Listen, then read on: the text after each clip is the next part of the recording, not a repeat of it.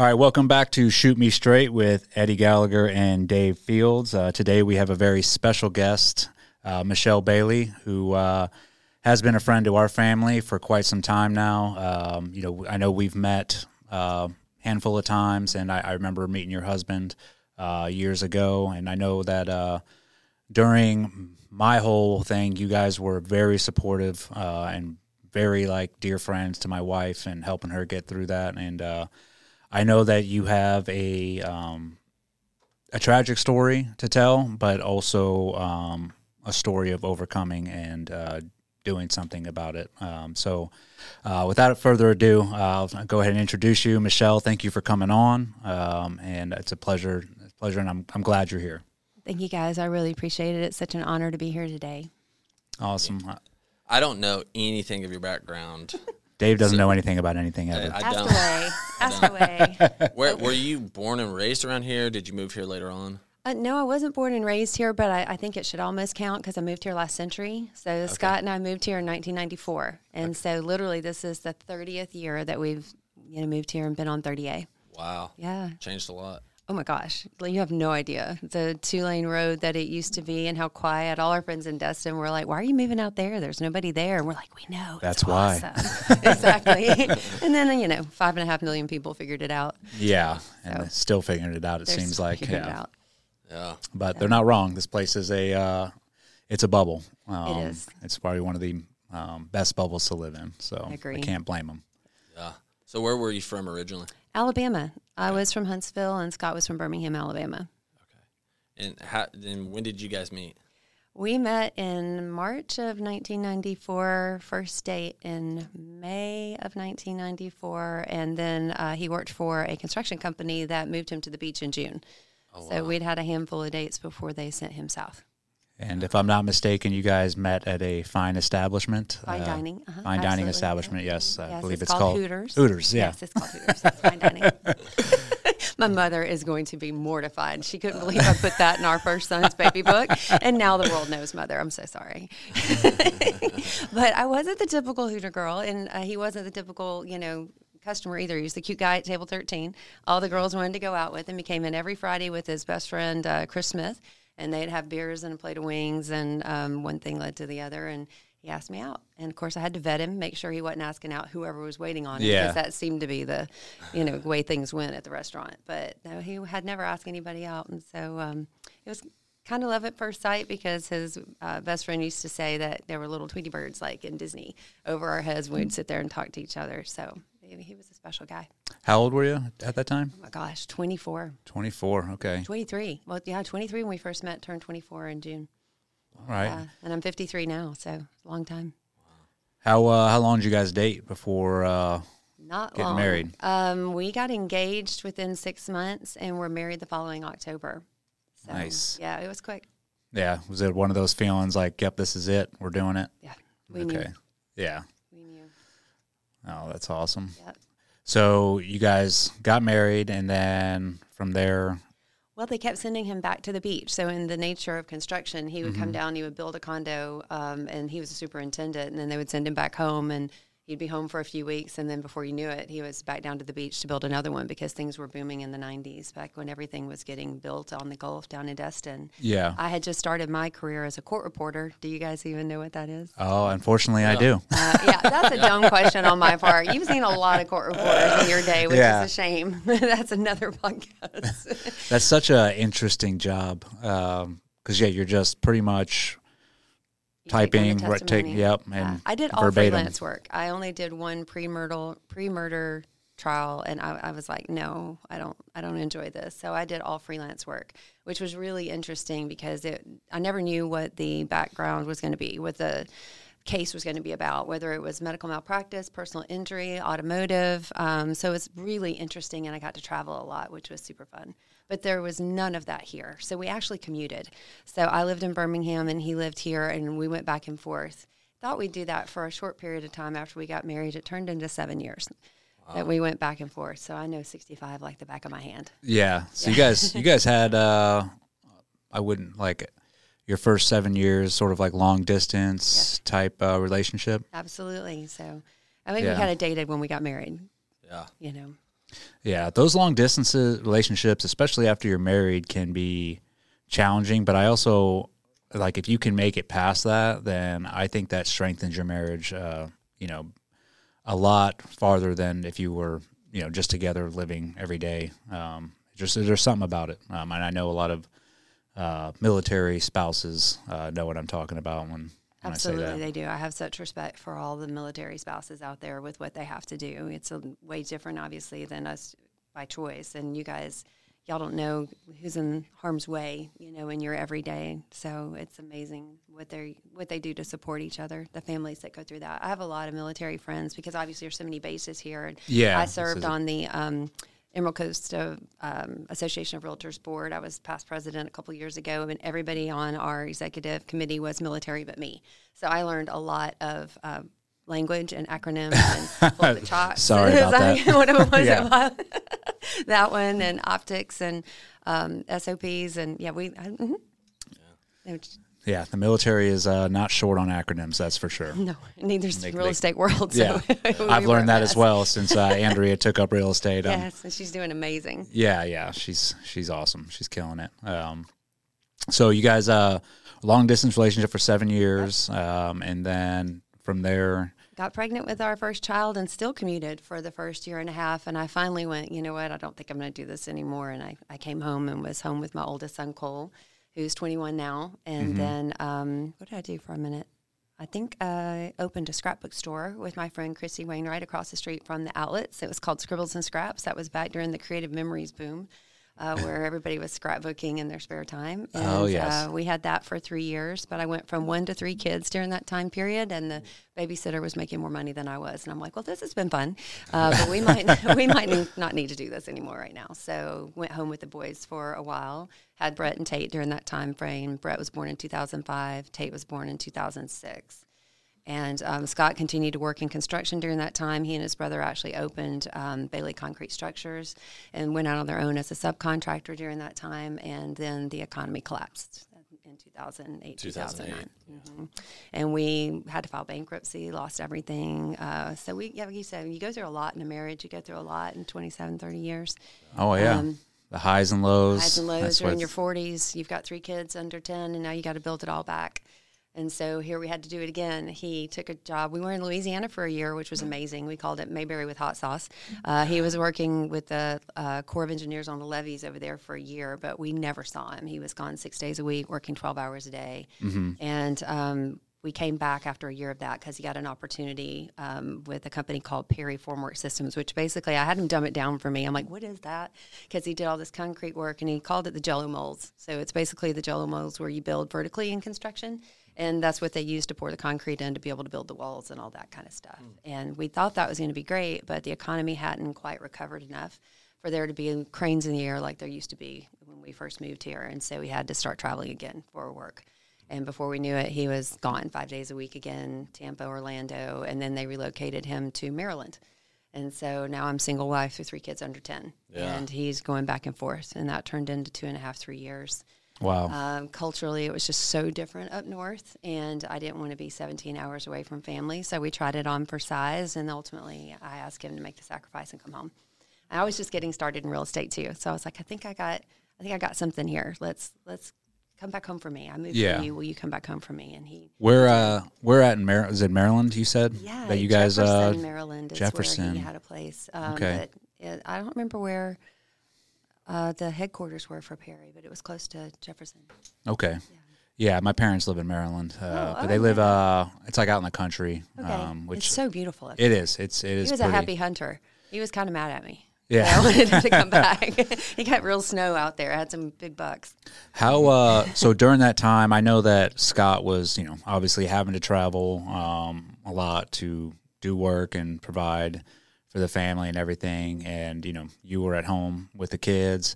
How was Scott's attitude during that time? Was it like, this is, I got to do what I got to do to make sure you guys are taken care of? Absolutely, that's just who he was. He had an extremely strong work ethic. Whatever it took, that's what he'd do. That's awesome. Mm-hmm. That's tough. I mean, those years of having 3 boys, 3 young boys. It was really quiet at my house during that time. I bet. and then having to file bankruptcy and move around. That's tough. Start over in your 40s with 3 under 10. So it sets you back, but it's just an opportunity to pivot and reset. And I kind of think that's what life is a series of opportunities to reset and having to let go of. I think people get stuck sometimes, and this is what I thought things were going to be.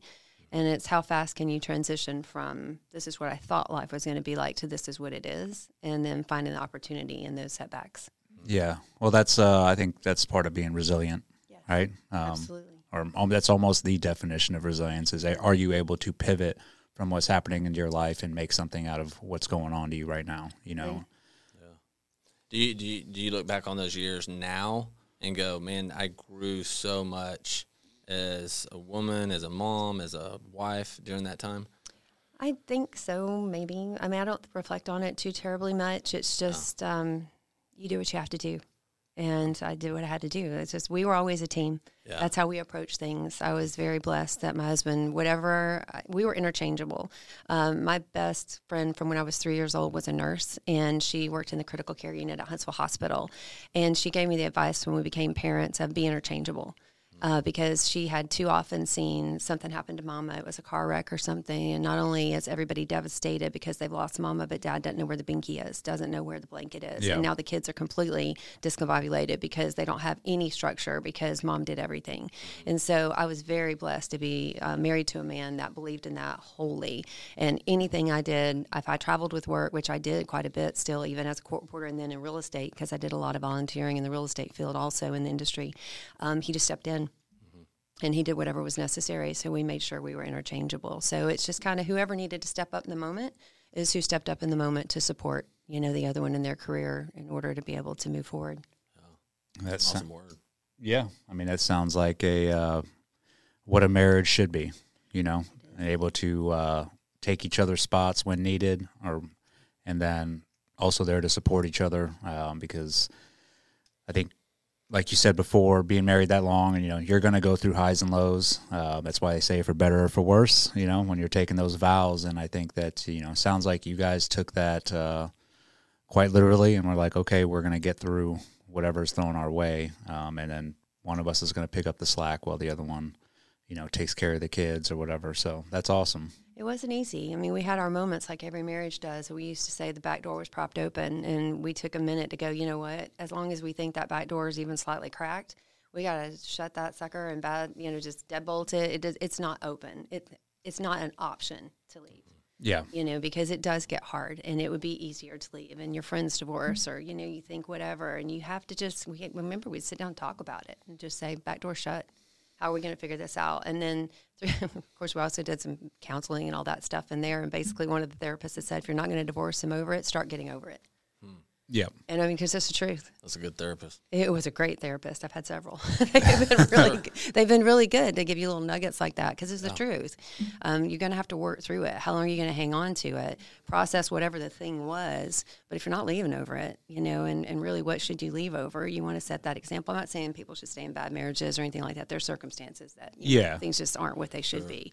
But I think, especially nowadays, people tend to give up just a little bit too easy, in my opinion. I mean, marriage is work, right? And work. There's nothing wrong with going to counseling during your marriage because that's just showing, like, I'm willing to put in the work to, make this happen. And, I mean, Andrea and I have done the same thing throughout our marriage. We've gone to counseling because, there's certain things that are just thrown at you that both of you probably don't know how to handle at the time, but so you go to a third party and be like, hey, help us resolve this. And it's always been beneficial for us, and I advocate counseling to married couples all the time. Like it's just part of the deal. You have to, if you want to make it work, if you actually love that person, then you have to put in the work and go do it. I couldn't agree more. Living with somebody that's not you is a challenge. You know what I mean? Because they are not going to do things the way you want to do them or the way you think they should be done. And if you could just let go of the expectations. And that's some of, when something like what happens with us happens, you're going to relive everything. And that's one of my biggest regrets is I couldn't be more just let it go. but there's seasons in life. We were in very busy seasons, really busy seasons with lots of ups and downs. But I cared about things that didn't matter in the end. And you hear that all the time. There's whole, what is that book series, Don't Sweat the Small Stuff from back in the day. He wrote a gajillion books about that. There's all that advice that's out there, and we hear it, but it just kind of goes past us, I think, and that's one of the things. I have a lot of people. One thing about being a widow is it weirds people out. They don't know how to handle you socially, or sometimes it's awkward. And I had to figure out it's really more about them than me in a lot of situations, because they see me and realize it could happen to them. Yeah. Scott was 54 years old. This prime of his life, best shape of his life. This shouldn't have happened to him. His cancer was extraordinarily rare.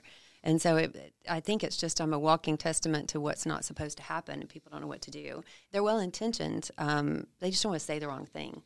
And so when you don't want to say the wrong thing, you don't say anything, and that can leave someone feeling like an island at times. I'm sure. I've been pretty vocal about trying to help people understand. I blog about it on our Caring Bridge. I started a Caring Bridge when Scott started going downhill, and I know we'll talk more about that in a minute, but people wanted to know what was going on, and I couldn't keep up with who I'd told what to or whatever, and a friend had set up the Caring Bridge for me, which is a great site that lets people, it's one place. You can log in, they can do meal trains, they can do all kinds of stuff with it, but it let me update people as to what was happening. And then after he passed, people wanted to know how the boys and I were doing.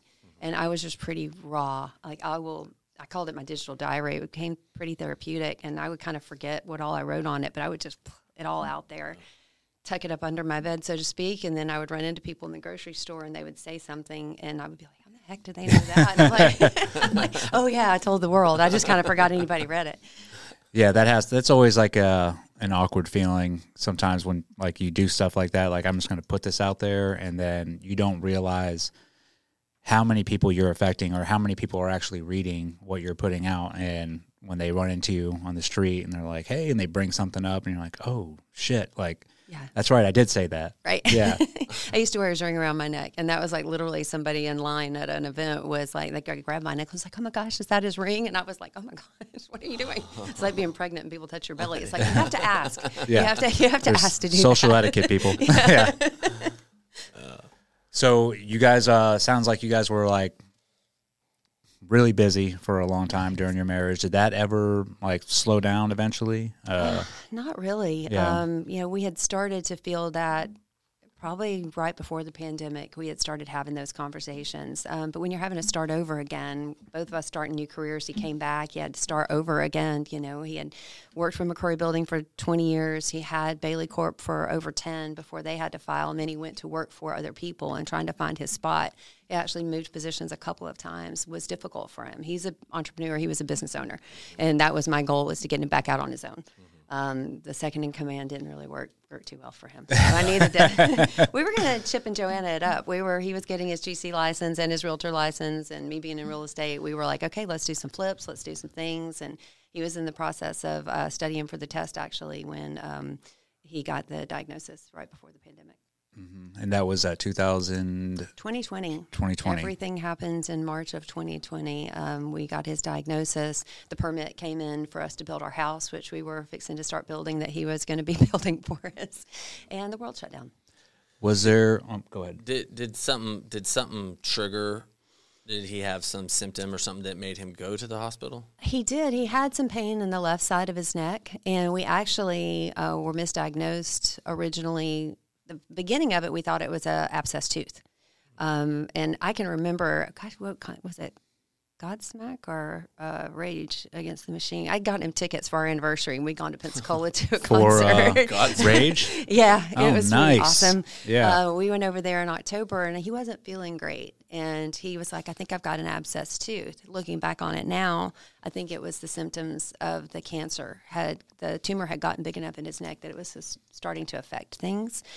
His was a salivary gland cancer, which is a very, very rare cancer.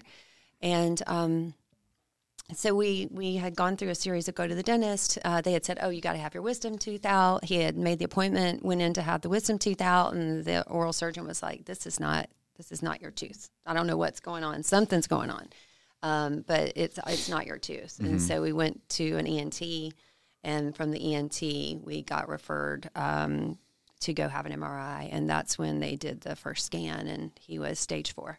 Stage 4? It was stage 4. His report came back, this is March of 2020, with innumerable tumors in his lungs. And we were actually diagnosed, it's like being pregnant. We had cancer, we were pregnant. But he had, they said lung cancer because it was just so many tumors. But the world had literally shut down, so we couldn't get to MD Anderson. We couldn't get anywhere to be able to be seen. We were very fortunate. My broker at the time had a friend who was married to the best chemo doctor here, Dr. Mose Hayes, and so she was able to get us in for an appointment here.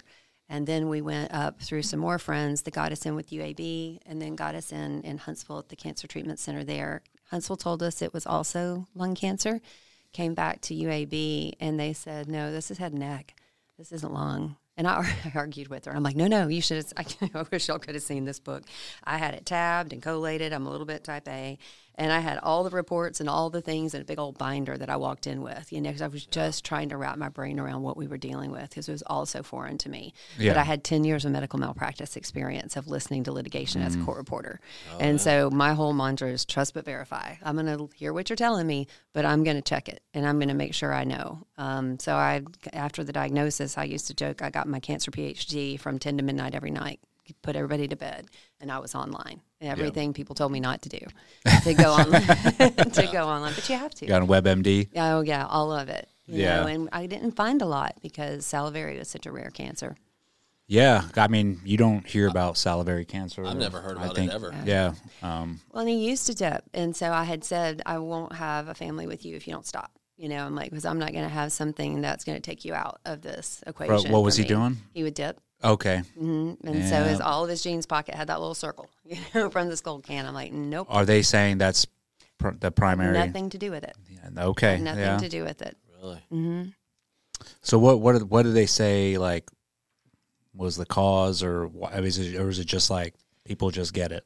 People just get it, but I honestly, not to sound too conspiracy theory, but I think there's something in the water up in Birmingham and where they lived, and literally there was some litigation, and I think a congressperson went to jail for it, and in the area called Tarrant back in the day, but his mother had kidney cancer and breast cancer. Mm-hmm. His brother has a slow-growing leukemia, which he's had for years, and about 6 months after Scott was diagnosed, got a very aggressive form of bladder cancer. And then Scott got salivary gland cancer. So that's 5 cancers in 3 people. That's not all normal. from the same area. All from the same area. But then it's also genetic, like no markers because they're all different cancers. Because I was worried about my boys. Yeah. I'm like, do I need to go get tested? What do we need to do? Is this genetic? And they said, no, this is crazy. That's what this is, but it's not genetic. What was it like? So at the time, and I know that when he was diagnosed, it was during the pandemic.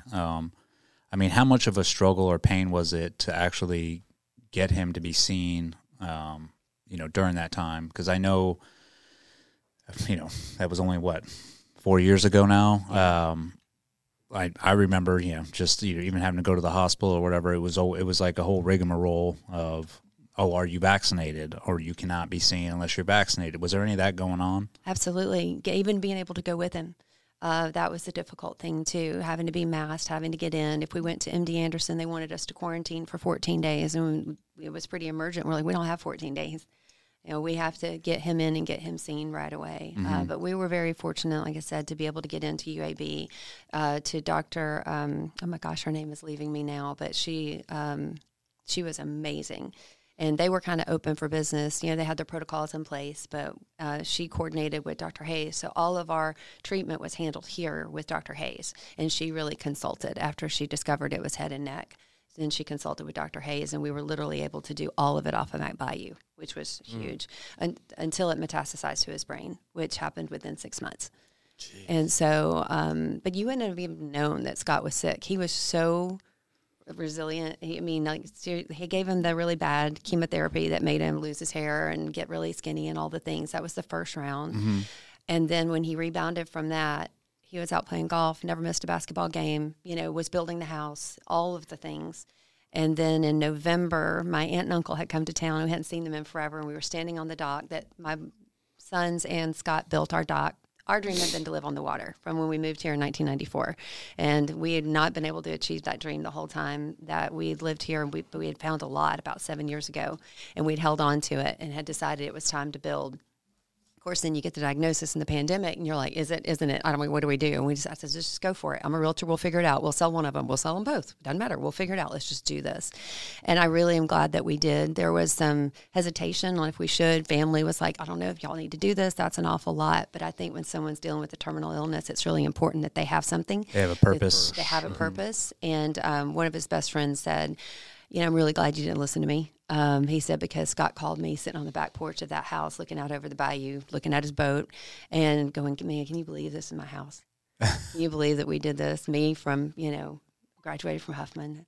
And this is my house. And so I'm so grateful that we did that. Yeah.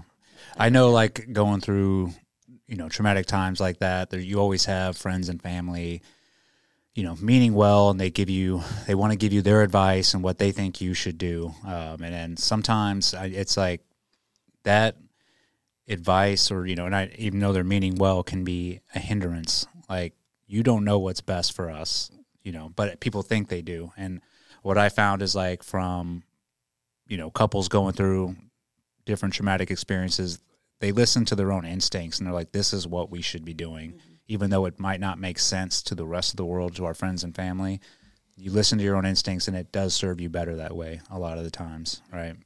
We had a lot of support. We were very, very fortunate.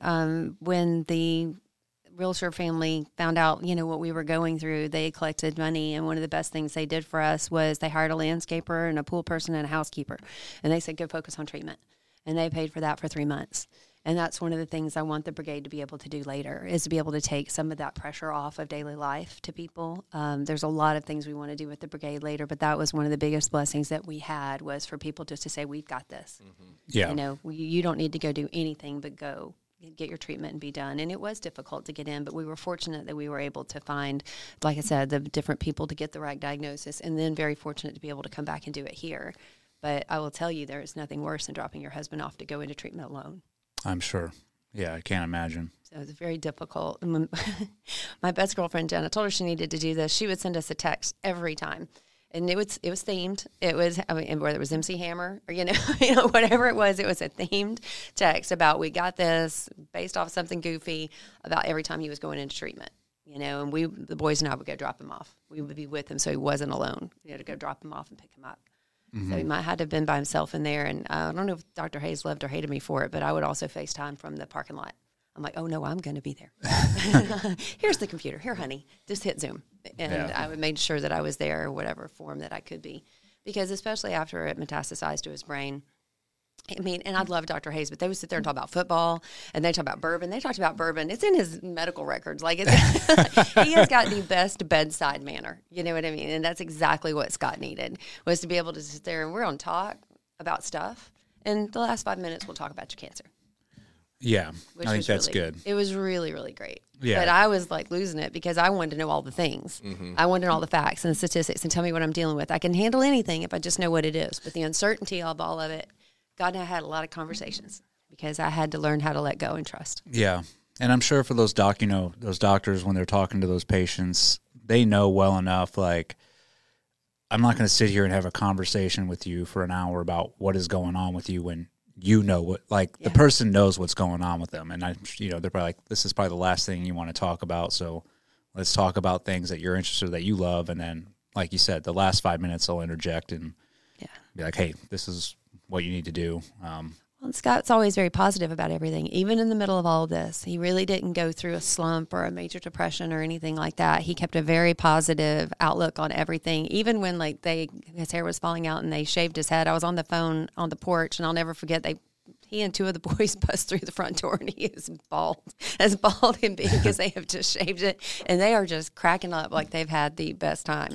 And I'm like, it was amazing. It was inspiring because a lot of people would tell me, they were being kind to say, I don't know how you did what you did. And I'm like, did you watch who I'm married to? I didn't have a choice. I had to step up just to try to keep up with him because of how he handled all of this. That's amazing. I mean, isn't it one of his mantras, if you don't mind, it don't matter? If you don't mind, it don't matter. That's one of the things we put on the Bailey Brigade stickers, is because he really kind of held to that, and he just wasn't going to let himself go there. He was going to beat this. And so we really did believe that his life was a lot shorter than what we anticipated, because we thought, okay, we may not get the twilight years. We may not get our 80s in the rocking chair on the back porch. Okay. But, it's going to be shortened somewhat, but we got 5 or 10 years. We certainly didn't expect it to be 20 months, because he had the right attitude, and he did everything that you could possibly do to stay positive about it. Yeah. And we would forget that he was honestly sick. I mean, when he would get out there and mow the grass or come over to the house and build the cabinets and sand them down and do all the things for the pine beams, and we just kind of kept rocking and rolling because, Dad's got cancer, but he just kept going. Yeah, he's not showing it. He's not showing it. Yeah, strong individual. That takes a lot of mental strength, as well as physical strength, to overcome that, and to go out there and lead your life. This is happening, but I'm not going to let it stop me from pursuing what I want to do. Mm-hmm. Hats off to him, especially for having that attitude. And I'm sure it probably was one of the strongest and best examples for your sons as well. It was. It was the grit that he had, the resiliency he had to show to be able to get through it, because I think I mentioned my aunt and uncle had come over, and we were standing on that dock, and he was going to tell them something, and he got stuck. And if I hadn't been looking straight at him, I would have missed it, because it was a blink. And I saw him kind of shake his head and walk away. And it happened again about 5 minutes later, and I was looking like something's going on. And so we were supposed to go to the doctor that afternoon anyway. And I wound up calling the physician as we were leaving the house, and she said, that's aphasia, go straight to the ER. And we went straight to the ER. They scanned him, and we found it was in his brain. And I had to go get the boys out of school. And they were calling it aphasia? The aphasia is where he couldn't speak, where he couldn't, it was in his head, and he knew what he needed to say, but he couldn't get the words out. Yeah, my dad has that right now. Okay. Yeah, we've learning a lot about it over the past couple of years, and obviously it's gone into, and it's aphasia is early onset of Alzheimer's, pretty much. That's what it ends up turning into eventually. Okay. But yeah, I know how frustrating it is when someone, I'm not trying to say I could, but it is frustrating when someone you love does have aphasia, and you can see that they're frustrated because they know what they have to say, but they can't they can't get the words out, right? Yeah. Yes, it was a shock to find out it had metastasized. I went and picked the boys up from school, brought them to the hospital. They took him by ambulance over to Pensacola. We're thinking we're fixing to go into brain surgery the next morning, with the gamma knife. They could do all this stuff over there. And unfortunately, they came back and said, there's too many tumors. We can't do anything surgically, for him. So we started radiation with the radiation oncologist Monday morning. His 53rd birthday was the next day, so that's how he celebrated that one in 2020. And then he beat it. He cleared it. He did 10 days of radiation, and we were able to get all of it gone probably by January. So we're back to the things, back to basketball, back to all the things. Then in probably about May of that year, he started having headaches again. And so we went to Birmingham this time to their radiation oncologist. And where the cancer had presented this time was in the folds of his brain in the back. And we did pinpointed, because you can only do so much of that really high concentrated whole brain radiation. Yeah. And so they were able to go in and pinpoint specific areas. Made it through that. Went and played golf. Kept building the house. August, we moved in, which was fantastic. And then in September, I started to notice that he was sleeping a lot. But he was doing so well, they said, we're going to take a month off of treatment. You don't need any more radiation right now because you're doing so well. But then he started sleeping more. And I started advocating, fussing, nagging. Something's wrong. I want an MRI. I would like to see this. I'd like to see that. And sure enough, it was back. And this was November by now. I actually was in California for a realtor event. I was in a leadership program, and I had purposefully had my brother-in-law go with Scott, because Scott would always tell everybody he was doing great. And he was, because if you looked on the outside looking in, he was doing great. But I could see where the balance wasn't there, where how much he was sleeping, the headaches were really starting to bother him a lot, and he wouldn't tell anybody. And so they needed to see it for themselves.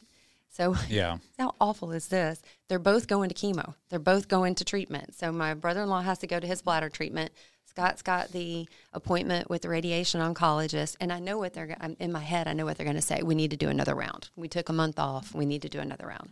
Yep. What I didn't expect them to say was that we can't do anything else, it had gone into his cerebral spinal fluid. And once it went into that, it went everywhere, and we lost him within 6 weeks of that. But he played golf. I mean, on his birthday, we went into hospice. We thought you could go, and they told us you can go into hospice and you can come back out of hospice. It doesn't, you know what I mean? Like, we just got to figure this out. Just give it a minute. He played golf on his birthday, had the whole family come. He was doing great still. The first weekend in December, I had friends in town because we had a realtor event that weekend, and I noticed he was wobbly. So I said, I'm going to get you a cane. I'm afraid that you're going to, fall if I'm not here. I had Ring cameras put in the house in case one of us wasn't home, so I'd know if he'd fallen. And I think we went from a cane to a hospital bed in 10 days. And then we lost him on the 28th of December. So it was like a 3-week just downward spiral. When they told you, I'm sure they told him as well, like, there's nothing else we can do. This is it. How did he take that at that time? Well, I was in California, and so he was with his brother, and he just kind of took off for the day.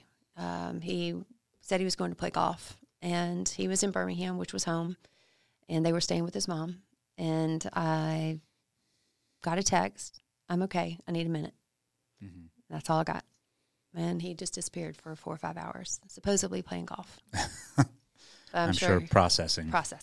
Yeah. Processing. And then he and his brother drove back home the next day. I flew in, and we had to figure out how to tell the kids. Oof. Yeah. That's got to be. We were really open with them. We had been the whole time. We had decided we have morbid sense of humor. Like, we would, we got through it, and people would just be mortified. I'm like, you have to do whatever you can to make it through. Yeah, and it's better to be straight honest and be like, this is what's going on. That's also something I've seen with couples, as they go through traumatic events and they do have children.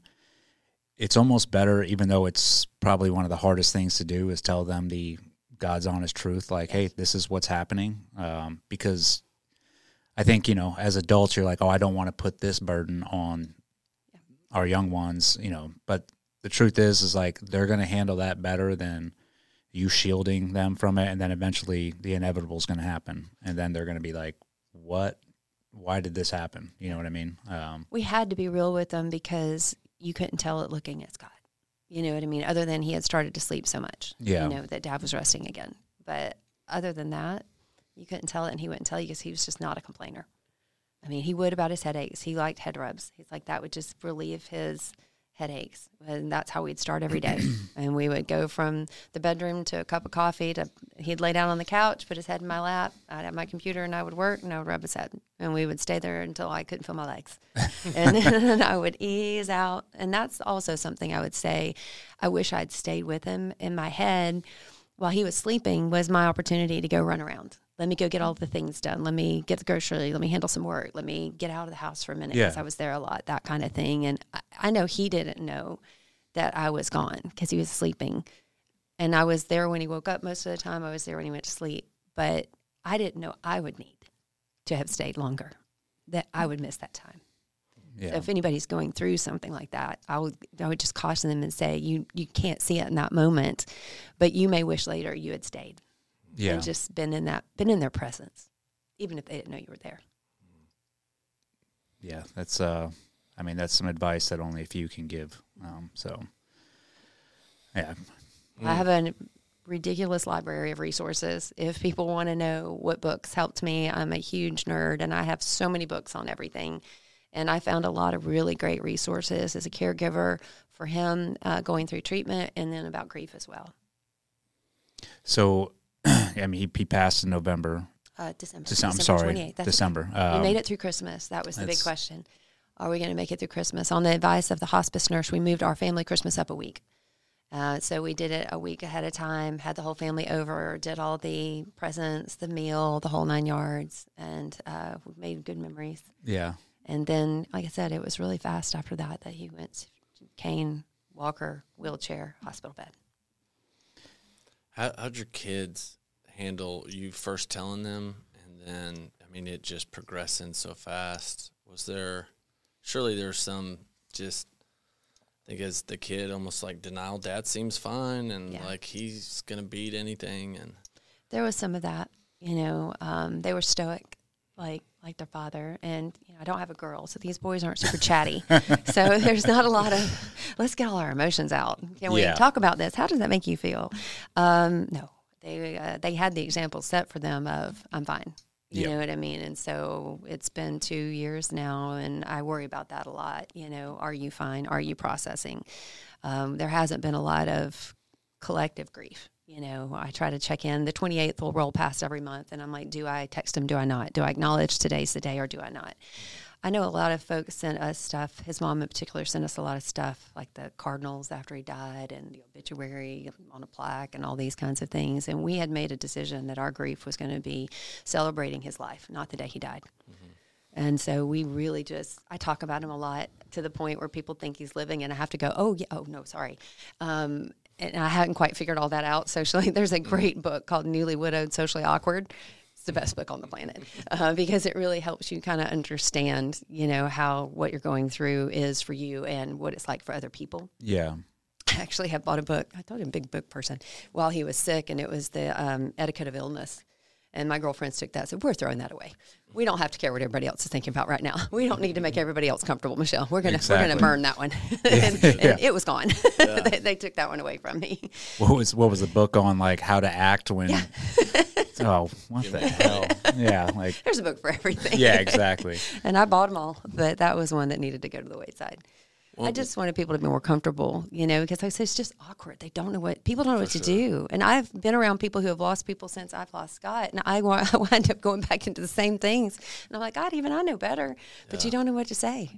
Yeah, for sure. When my dad passed, one of the best pieces of advice that I got was from a buddy of mine who's a counselor, and he said, hey, Dave, just remember when he was dying, he was like, just remember everyone handles death differently. Yeah.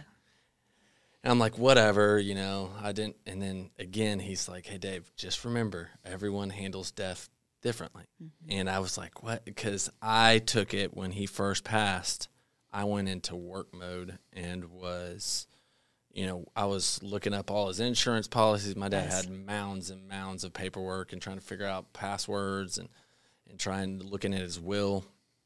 He actually had a section in his will called If David Is Not Sober. Section that was like he doesn't get any. It's like, but like through that, my sister started mourning before he even passed. Right, like you handle death differently, and I think like throughout the years I've began to like mourn him more, and it was just in the moment. That's not how I stoiced up and. Oh, year 2 was way harder than year 1. Year 1, you're in shock. But I can remember the surrealness of some of the stuff we were dealing with because Scott didn't really acknowledge that he was dying. And we would have moments of we had to have certain things we had to deal with, but we didn't have the conversations that you would hope to have with your spouse of how do you want me to handle this? What would you want me to do with the kids? We just couldn't go there. But I remember the one thing we did do was pick out plots. And he is buried on the historic cemetery that I know your foundation does flags, I think. Yes. Yes, so that's where he's buried. And so we had gone by to pick out his plots, and we had gone to the doctor that morning. We had to meet the cemetery guy there, and we're like, okay, well, this is weird. And then I had to drop off some chicken soup for a friend with COVID, take him back home, and then go show property. And then by like 4 o'clock, I'm going, what just happened? In the last 4 or 5 hours. Like, I can't, really deal with everything. Well, that's a I'm lot to dealing process. with. Yeah, right? and I didn't do a lot of that. You just I got really proficient at shoving it down, which is one way to get through it. But then it takes the processing. It just extends the processing. That's all it is. And that's, I mean, I think we're all guilty of doing that. I definitely am a expert at shoving things down and repressing it and I think it's one of those things where you learn over time, like, okay, I need to start learning how to process stuff a little bit better than trying to shove it away, because I think you end up finding out that you can shove it down as much as you want. It's going to surface at some point, and it may not come out the way that you completely can control or understand. Well, and like you said about everybody processes grief differently, I did go into therapy again after he passed away, and I just so wanted to make sure my kids were equipped to be able to deal with this. And she had made the comment that my couch is full of people who never processed things. They kicked the can down the road because they lost X, Y, and Z person in their life at whatever time. And so I was just kind of hell-bent on, I'm going to make sure my kids don't do that. And what I had to realize is I can't control how they're going to grieve. Yeah. What I don't want them to do is use the fact that their dad died as an excuse, for the rest of their life for why I can't do X, Y, and Z. You know what I mean? Like, I'm really make themselves victims. Yes. Don't play the victim card on this. I want you to honor your dad. I have a lot of drive because of that. I'm still here. I don't want to get out of bed, but he can't. It's probably a little bit of survivor stuff too. Why me? Although God and I have had many conversations too. Like, I'm happy to go sit with the angels and hang out at your feet. I'm going to tap out and let him come back down here and deal with all this mess right now. There is water pouring out of the ceiling of the living room right now. I've got a leak in the bathroom. Can't figure out where it's coming from. Hydroscout will be there today at 3. I'm just like, can I go? Can I go hang out with the angels? And it's just, you had to have that conversation and go, why did he leave me? I think the boys needed their dad, and God said, no, they needed you. And I'm like, no, I needed him. But we're figuring that part out. So I know, obviously, after his death, when did you come up to start doing the Bailey Brigade? Well, we didn't mean to.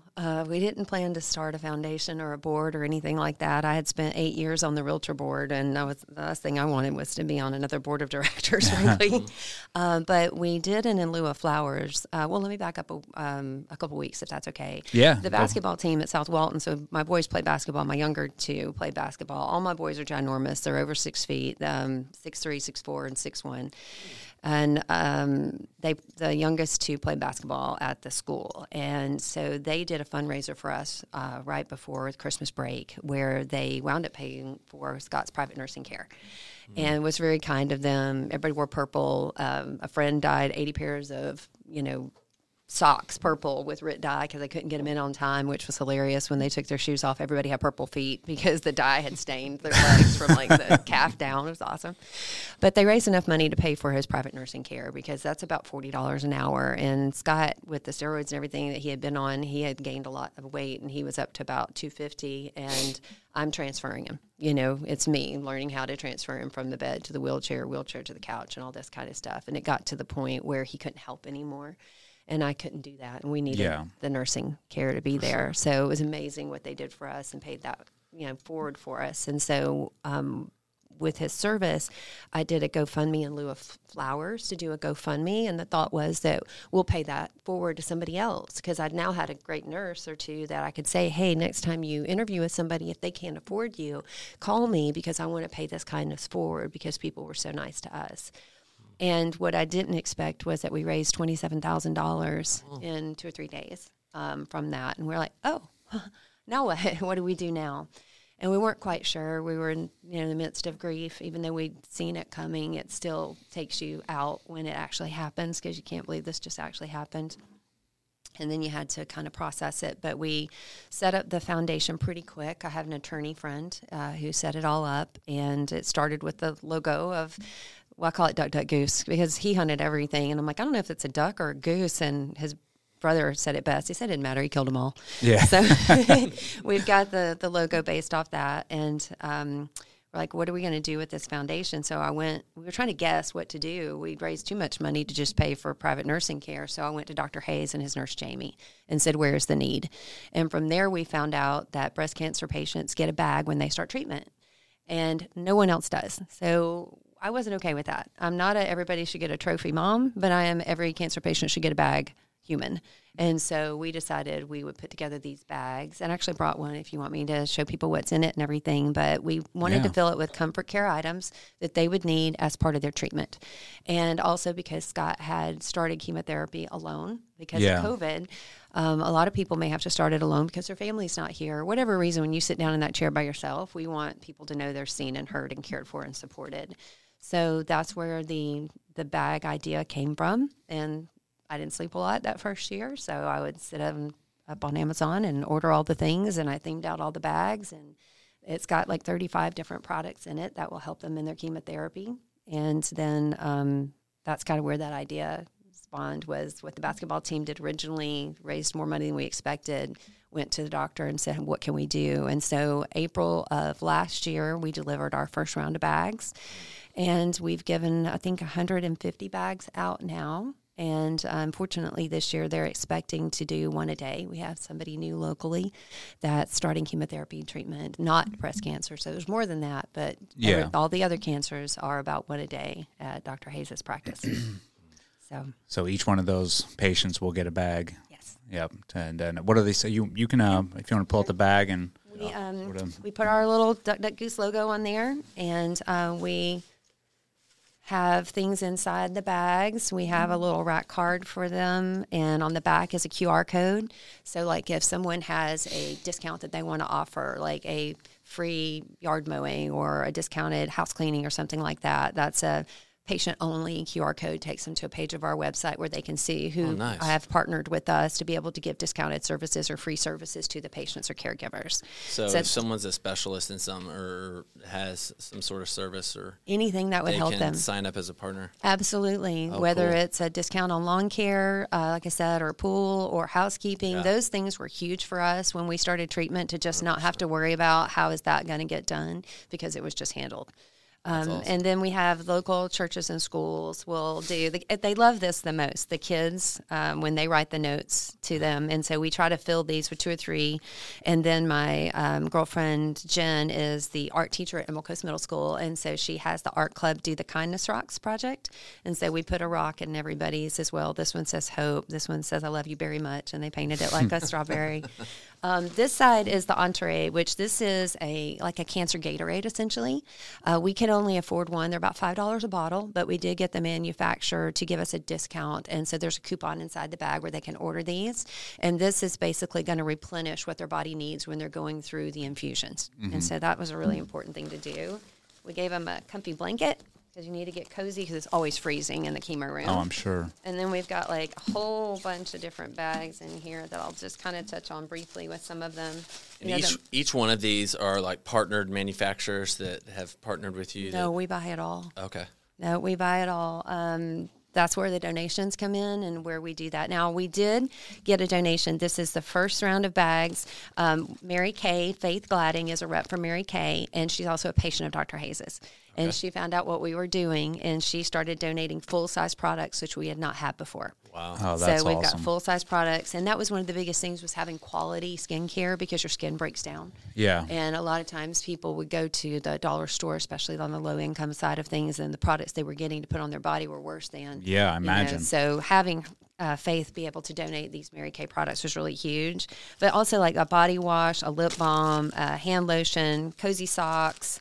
And then we have what was that one called? Self-Care for Yourself. And then we have Mind Over Matter, because it's also the mental side of it. And so we have the little journals, are called the Daily Pause, where they can write about it. We give them a brigade pen, and we include Rick Warren's Purpose Driven Life book, so they know there's a purpose to what they're doing. And then Trustmark Bank actually did step up, and they donated coloring books for us. So we did the adult coloring books with the colored pencils in there as well, for just a mindless activity they can do to kind of escape. And then we have Are You All Wiped Out, which is all the wipes, because their immune systems are compromised, so being able to wipe everything down. Also bath wipes, if they're at a point where they can't get out of bed one day because their recovery is too difficult. We have bath wipes, Purell, Clorox, tissues that are in that bag. But this is my favorite. It's the Feel Better Tum Tum. And there's the ginger's really good. Peppermint and lemon are really good for nausea. But the Queasy Pops, so we buy these. We were just able to upgrade the size because of some donations that we received. We were putting like 2 or 3 of the little lozenges in, and then we were able to do a whole 21-piece Queasy Pop. This really helps with the nausea. from the chemotherapy, which is fantastic. And then we have, for the health of it, we've got the body stuff, the Miralax, the Band-Aids, the Tylenol. There's a lot of heartburn and antacid, so we have that as well. In the health of it, and a thermometer, because some of the patients can't even afford a thermometer. So, and it doesn't matter what your income is, you get a bag no matter what. So we also do the copay assistance, which we talked about earlier. You can for some of the low income. Hit on that again. Sure. Sure. Well, the brigade does 3 things. Backpacks is one, but copay assistance is another. So we offer anyone that applies with Dr. Hayes' office for payment assistance through Ascension, that if they qualify for that, then we can also offer copay assistance as well. It's limited because our funding is limited, and we cover about $500 a month in copay. So that might be 10 patients one month, it might be 20 the next, just depends on how many people are in treatment. Yeah. The other bag that's in here is Hydration Station, and it's got the coupon that I mentioned for the Entree product, and then it also has like emergency, like liquid IV. I saw you had one. It's got liquid IV to replenish their body. Also the ginger and honey again, immunity, that kind of stuff. So this is what I did at night. It was very therapeutic to just kind of come up with everything that was in here. And I met with Jamie, and God bless the Amazon man who comes to my house and delivers all this stuff, gets delivered to my house. And then my kids and I will break it down. I've got members on my board that will come over. We've done it a couple different ways. The first time we packed the bags, we did it at the high school, and the kids got their community service hours, which was great. So, But we brought everything in, lined it up in the cafeteria, and then we went through. May or may not have had some QC issues on that. I wound up having I have multiple, 3 of these in one, 2 of these in another one. I'm like, okay, well, maybe not. Maybe we're not going to do that one again. So we had the realtors pack it the next time. But we'll have packing events, and people can sign up online if they want to be a volunteer to be able to help us pack the bags. That's one way they can do that. And where can they sign up to do that? On our website, baileybrigade.com. It says if you want to volunteer, it'll just send us an email and we'll add you to the list. The need isn't as much on the volunteer side. We've gotten this part down to a science. And I got a storage unit, so it's all out of my garage, finally. And we just spent 2 of the girls on the board just spent the last weekend actually organizing everything. So we've got the merch over here. We've got zones. Nice. We've got pre-packed bags. We've got 90 bags sitting on the ready. So we pack by 3 months so that we're ready. And then typically I'll drop them off because it's just right around the corner from my house to the doctor's office. I'll check in with her every other week to say, how many bags do you have? What do you need? How many starts do you have? And I'll go drop the bags off, kind of like Food for Thought does. Mm-hmm. What I really like about this is that you're giving pathways for people that want to help. Like, people hear a story and they're moved, they want to help.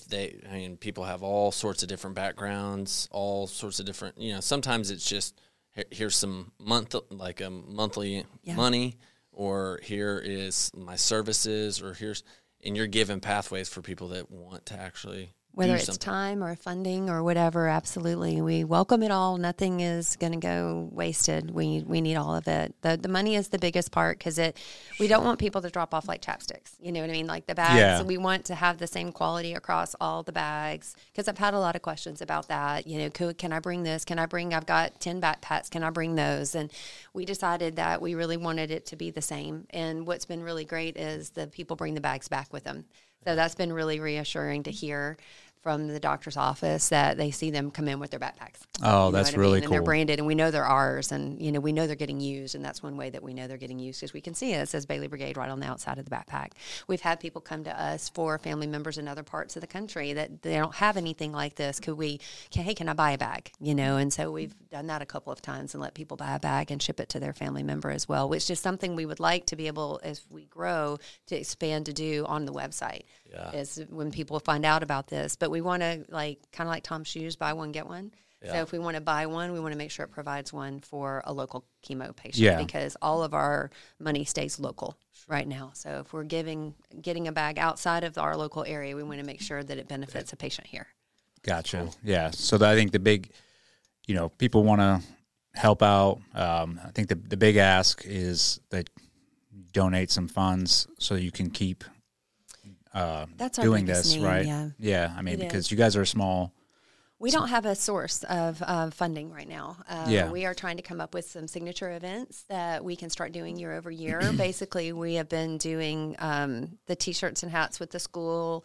I've done a couple T-shirt fundraisers online, which was more brand awareness and trying to get the word out about what is the Bailey Brigade than real fundraising. We were very fortunate last year. Good friends of mine used to own the First Watches, and they did 2 soft openings, and they've given us over $7,000 in donations from their soft openings. The Derman family's been a huge supporter. That's awesome. It's been really great. But now they're retired from that, so I'm like, okay, well, that's not going to go on anymore. But we also are looking for like maybe a Father's Day event that we can do. The block party in my backyard that I mentioned, we're probably going to do that again this year, and probably throw in some wings and maybe some bourbon and beer, some cornhole. probably, I'm for sure going to do that. And we're going to try to expand that event to be a signature event. But we're going to start small and then grow. The biggest thing we could use is a subscription model, because if you get a one-time donation, it's hard to build a budget off of that. So it's hard for me. You don't know when the next one's coming. I don't know when the next one's coming. And right now, for the first time since we started, we're below our threshold of what we got from the funeral. So that $27,000, we're now below that threshold. So now we're working in a when do we run out phase. Yeah. And we don't want to run out. We want it. The feedback's been so positive about this, and the patients really enjoy it. We really care about what's useful to them also. We just created a patient survey, actually, to be able to give to them that's going to go in the treatment rooms and in the waiting rooms, and it's a QR code that they can scan. It's like, give us feedback. What are we doing well? What didn't you use? There's no need to put it in here just to fill it. We want everything in this bag to be really useful for the patients. And then we want to build out so much more in the future where we can help caregivers, and we can partner with local medical clinics as well to be able to offer how to eat healthy, how to take care of the caregiver. You know, I mean, like it sounds crazy, but like even a massage for the caregiver, something like that. The people, there's so many ways people don't think that they can help a cancer patient or the caregiver. Because if you're a nail tech, for instance, you're not thinking that. But for somebody who's taking care of somebody 24/7, to be able to go and have an hour where they get their nails done it's needed. At half price or free would be amazing. So there's so many things that we really want to do as we grow in the future. And I know the community did this because the community supported us. And so I know the community will rally behind what we're trying to do for sure. and continue to support us. And then maybe we can expand to other doctors' offices and scale out to be outside of the local community as well. I hope so. Yeah, and it sounds like you're on the right track. I mean, what you're doing now is inspirational. I think I know I say this a lot about on every podcast. My favorite quote is this pain will serve you well someday, and I think you are the epitome of that quote.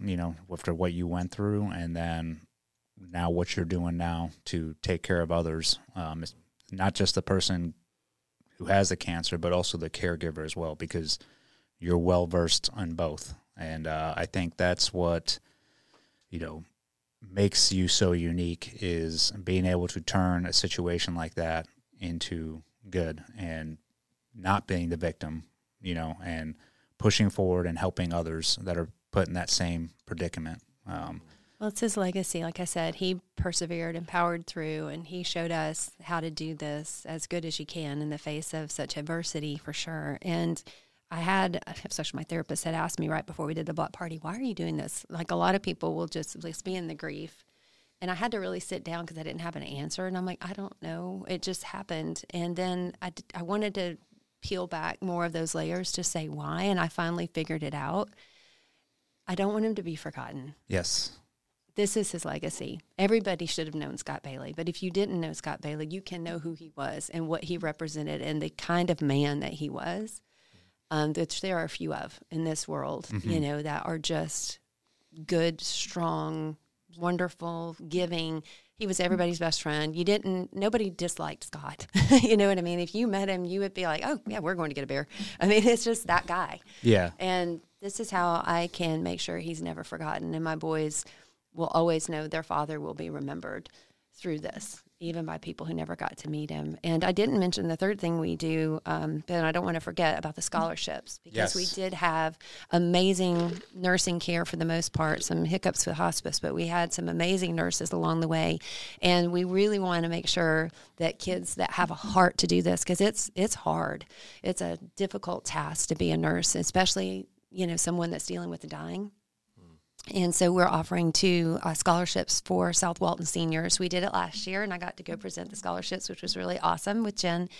And then we're doing it again this year, and the scholarship will open, I think it's March 1st on our website, where people can go and apply, and they have to write a little essay and all that good stuff. And then the board will select who's going to be the recipients this year. But that's another reason we want funding, is we want to be able, it's only $500 right now. I'd like to be able to increase that to $1,000 or $2,500 or do $5,000 scholarships. There's just, we need good people in the nursing field and the health sciences field, and doctors too.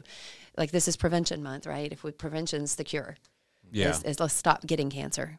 If we can do that, then it would be an amazing feat. Well, that's amazing. I mean, this is all amazing what you're doing.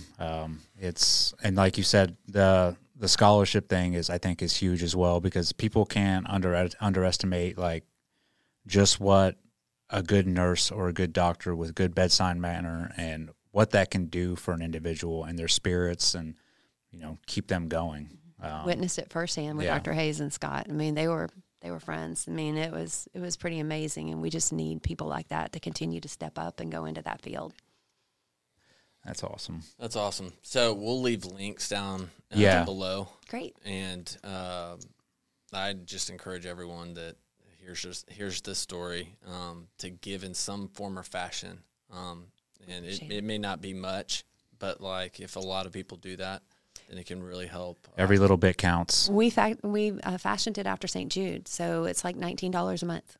Yeah. It literally, the low end of the subscription is $19 a month, or as much as you want to give, or one time. Yeah. Anything helps. Yeah. Yeah. 100%. I don't see how you could not. I mean, this is like probably one of the purest things you could do, to come out of a tragedy like that. So, you know, God bless you. Thank you. God bless your kids, Thank you you. know, I think it's just awesome that you guys are living Scott's legacy and keeping his name alive and telling his story, his attitude, throughout the whole thing. I think that's going to be inspirational especially for people that are going through it as well. Absolutely. So it really matters. If you don't mind, it don't matter. that's right. All right. Well, we'll leave it on that then. And make sure you guys go check out the website that we'll put the links below, and donate. Thank you. Thank All right. you guys. Thank you guys for having me. I appreciate it so much. All right. Alrighty. Thanks. Out. Bye.